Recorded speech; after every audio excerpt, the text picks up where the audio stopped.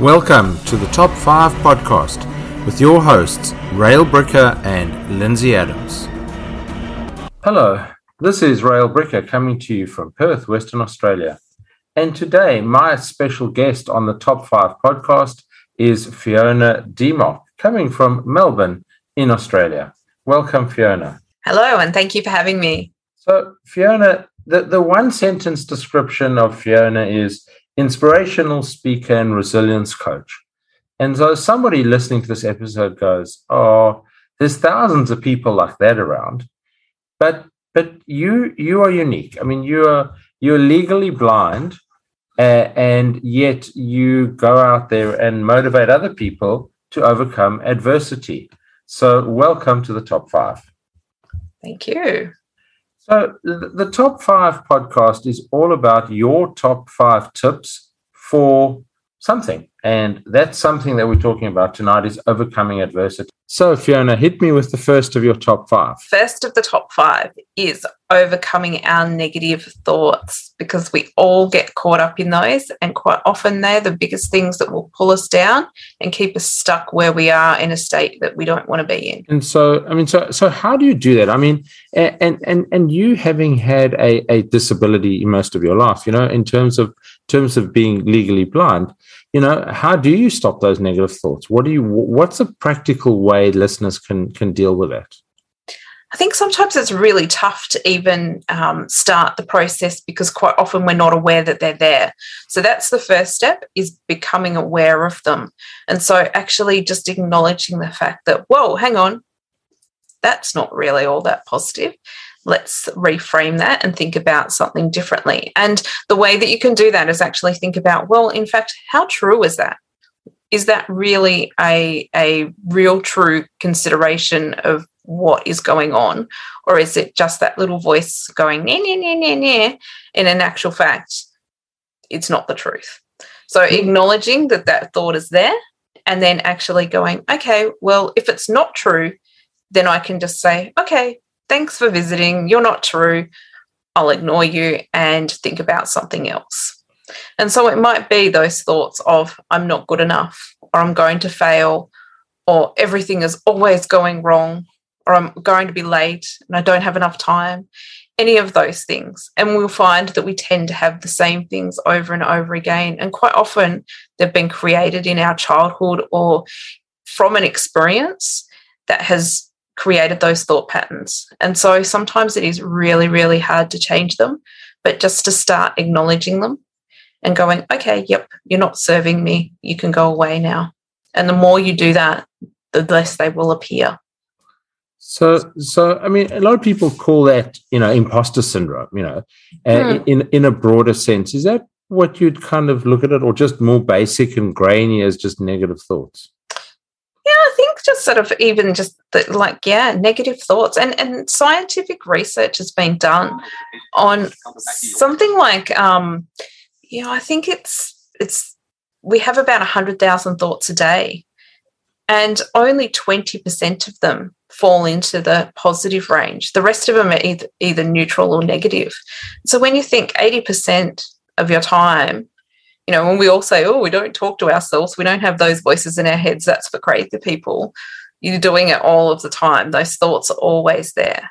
And so it's actually drawing them out of that subconscious level and making them conscious and acknowledging them, and then actually realizing how valuable they are to you or not. Okay, so I'm just going to banish those negative thoughts that are sitting on my shoulder right now and move on to the second of your top 5. Which is being grateful for the things that we have. And no matter how dark and doomy your life seems to be in any moment in time, and look, we've all got those times where we've experienced, maybe it's grief, loss, you know, financial difficulties, loss of a job, you know, there's always dramas knocking at our door. And we've always got the opportunity to be grateful for something that's going right in life. And it might just be that you get to watch your favourite show on television. It might be that, like you get to pat your cat. It might be that the sun was shining today and you spent 5 minutes outside. Just the smallest little thing to be grateful for that and focus on, some people do this as an activity every morning or every evening just to really sort of start or finish their day in a positive mindset, but just to actually be able to go, okay, yep, although there's lots of bad stuff happening, there is still good things as well. Okay, and I noticed you mentioned the sun, but that's because you live in Melbourne, because it doesn't always make an appearance in Melbourne. It doesn't. And being grateful, I mean, should we be in the habit, like, as you said, a number of people, have this, 10 minutes of being grateful in the morning and 10 minutes of being grateful in the evening, or do we just have to build it into, as you say, what's working for us now? And just acknowledge things that are good during our day and during our life. Yeah, absolutely. Because sometimes it works for people to actually take that really set specific time to do it. And it's kind of like, okay, well, while I'm brushing my teeth or doing whatever, you're already sort of in a bit of a sort of a static state anyway. So let's use that time to be thinking about something useful rather than just peering into the mirror. So it might work in a theory of doing that, or it might be, like you said, just sort of, oh, okay, that's really cool. I'm really enjoying myself in this moment. So being mindful of those moments in time sometimes is what works for people as well. And it's like anything in life. You've got to work out what those, those little specific things are that tick your box. And we'll get to one of those more specific examples of that a little bit later on. But I think, finding out what works for you is the most important thing. And whether that sort of is that, daily activity or whether it's a spontaneous activity, whatever works. So that leads us on to your third point, which is, and as you sent it to me, being aware of your talent. So talk me through that. All of us have got talents, and often we get so caught up in the everyday stuff that we don't spend the time, really experiencing those talents and unique gifts. It might be that you're a fantastic friend, a great listener. You might be creative. You might, be a fantastic drawer, or someone that writes poetry, or, maybe does pottery, or maybe a dancer. Like millions and lots of different weird opportunities of different talents that people have. And quite often we get so caught up in that, feed the dog, take the kids to school, go to work. And at the end of the time, I guess, people think about it as a legacy, I guess. So, what do you want to be thought about later on? And do you want to be thought of the person that was really fantastic at making little sketches, or the person that could always make people laugh at the dinner party? Or do you want to be the person that was the person that was remembered for being at work, 60 hours a week and always tired and grumpy, and they might have been the CEO, but is that the legacy that you want to leave behind? And to really be mindful about what you are putting into your time and what you're contributing to the world. Because, sometimes what we do on our everyday basis isn't really tapping into those unique gifts and talents, and we've all got them, but we often forget to use them. And you'll find that as a child, generally you did, or as a young adult when you had less what we call responsibilities, in inverted commas, it was easier to tap into those things, but we often just take them and go, okay, no, I need to be thinking about serious, responsible stuff now, and people tend to let them go. I mean, as a boss, I love it when my staff work hard. But it's interesting. I actually had an incident last weekend where a staff member sent me an email on a Saturday afternoon, and I didn't expect that, and I actually picked up the phone and called her, and I said, "What?" And I, maybe in a bit more dramatic, but I said, "What the hell are you doing, working on a Saturday afternoon? You get away from your computer now." And she said, "Oh, but I need to do this work because I'm going away on holidays, whatever." And I said, "I don't want you to doing it on a weekend." Because I very much believe in she needed to be doing her stuff, her unique stuff. And she does a lot of stuff that she offers the world in her unique talent. And so I didn't want her to be waking up at 3:00 in the morning, worrying about work. Because, it's a bit morbid, but, what do you want people to say at your funeral? Yeah. Like it's that legacy that you're leaving behind. It's like, okay, well, I want to enjoy life. I want to live life with no regrets. I want to do the things that I love, the things that I'm passionate about, the things that do make me smile. And, sometimes that might be work, it's not necessarily always not going to be work, but just to remember to tap into whatever those things are. There's a book that's been written that we've used for a number of the leadership seminars that I run. And the book is written by some nurses who worked in palliative care. And it's their interviews with people in palliative care. And so end stage of disease. And no one regretted not spending more hours in the office. Okay. They regretted, not seeing the grandchildren enough or the children enough or doing that and that's that's quite amazing that not it's expected, but when you see it written and you go, people need to take more time with that, And I think we get so caught up in that I'm busy kind of mentality. And, I often as a coach, I stop people and I say, hey, hang on, no, what, you say that you're too busy to keep on doing all of these extra things that you want to do. What are you actually busy doing? And what is the value of that busyness? And, you'll find, okay, well, you actually get them to write down a bit of a list of how they're spending their time. And it might be that they've just wasted an hour on social media and 3 hours watching something on Netflix or something that they weren't even particularly interested in. And it's like, okay, well, there's now 4 hours of your day that you can go and do something that is much more valuable with your time. And then you're actually not going to feel so busy because you're utilizing your time doing those things that are fulfilling that you need to follow that unique gift and talent. There's a great speaker friend of mine based out of Melbourne, and he talks about going for the win, and win means what's important now. And so that's anyway. Moving on to the fourth of your points, what is that? So always having a bit of a plan and a goal. And it doesn't mean that you have to know exactly what you're going to do for every moment for the next 5 years.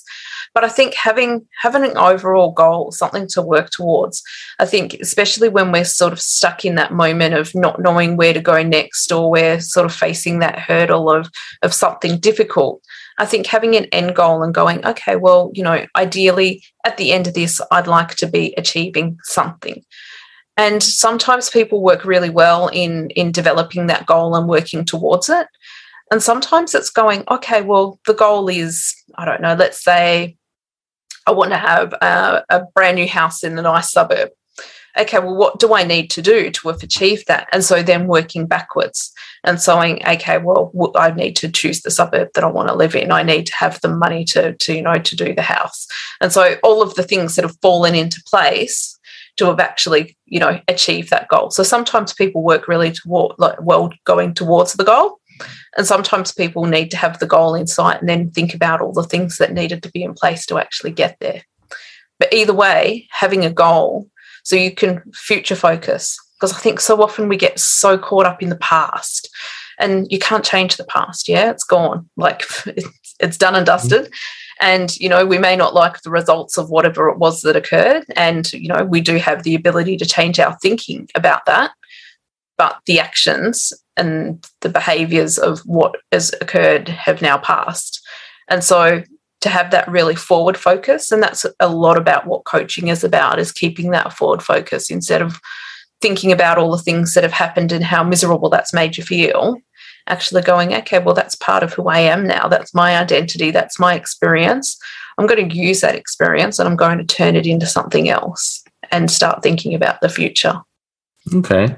And early on today, you mentioned something about mindset. Well, how does that relate to the fifth of your 5 tips for overcoming adversity? So knowing what it is that's going to get you to settle with that positive mindset. And so once again, as I mentioned before, we've all got that ability to fall into that little trap of getting stuck and feeling miserable and not knowing, sort of, being able to see the light at the end of the tunnel, I guess. And so for each of us, there will be something different. And what works for you on one occasion might not work on the next occasion. So sometimes you've got to have a bit of a toolkit to go with. But it's actually saying, okay, well, what are the things that are going to get me out of this rut? What are the things that I can do? And it might be that you've got a supportive friend that you know you can always call.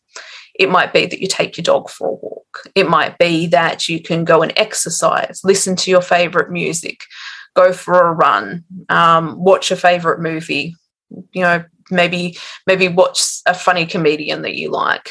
Whatever it happens to be, find that thing that you can go to when you're feeling miserable. And as I said, it might not always be the time or the place to do it. So you might need to have plan A and plan B and plan C, because of course, if you're feeling miserable at 3 o'clock in the morning, probably don't want to be phoning your friends, because maybe they're going to be not feeling so happy with you by the time you finish doing that either. So I think it's having that list of things that work for you. It might be, for some people, meditation. It might be just having a shower and thinking about all your worries going down the drain hole. Whatever it happens to be, finding those things that work and then being able to tap into them.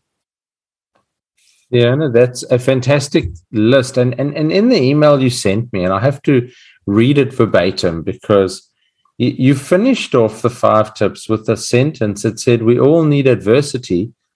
And a lot of people spend their whole life trying to avoid adversity, but you explained it. You said the road with no bumps would be boring, and you'd never realize the highs if you didn't experience the lows. And so, that was a great conversation about overcoming adversity, something you've obviously lived and breathed in your life. And so to summarize those top 5, very quickly, is the first is to stop the negative thoughts.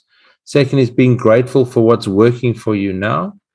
The third is being aware of your talent, your unique gifts. The fourth is having a plan. And the fifth is have a go at something that will change your mindset. So thank you very much, Fiona Demark. My last question for the day is, if people want to contact you as a coach and motivational speaker and a resilience coach and looking for some inspiration, how do they get hold of you? Probably the easiest place would be by my website, which is www.fionademark.com.au. And the other place at the moment that I'm really trying to fire up a little bit of, extra information coming through is Instagram. And there's lots of different angles of my Instagram account. So it's Fiona Demark Blind Inspiration. And you get to see a little bit of my everyday life and seeing me do the things that you wouldn't expect a blind person to be doing.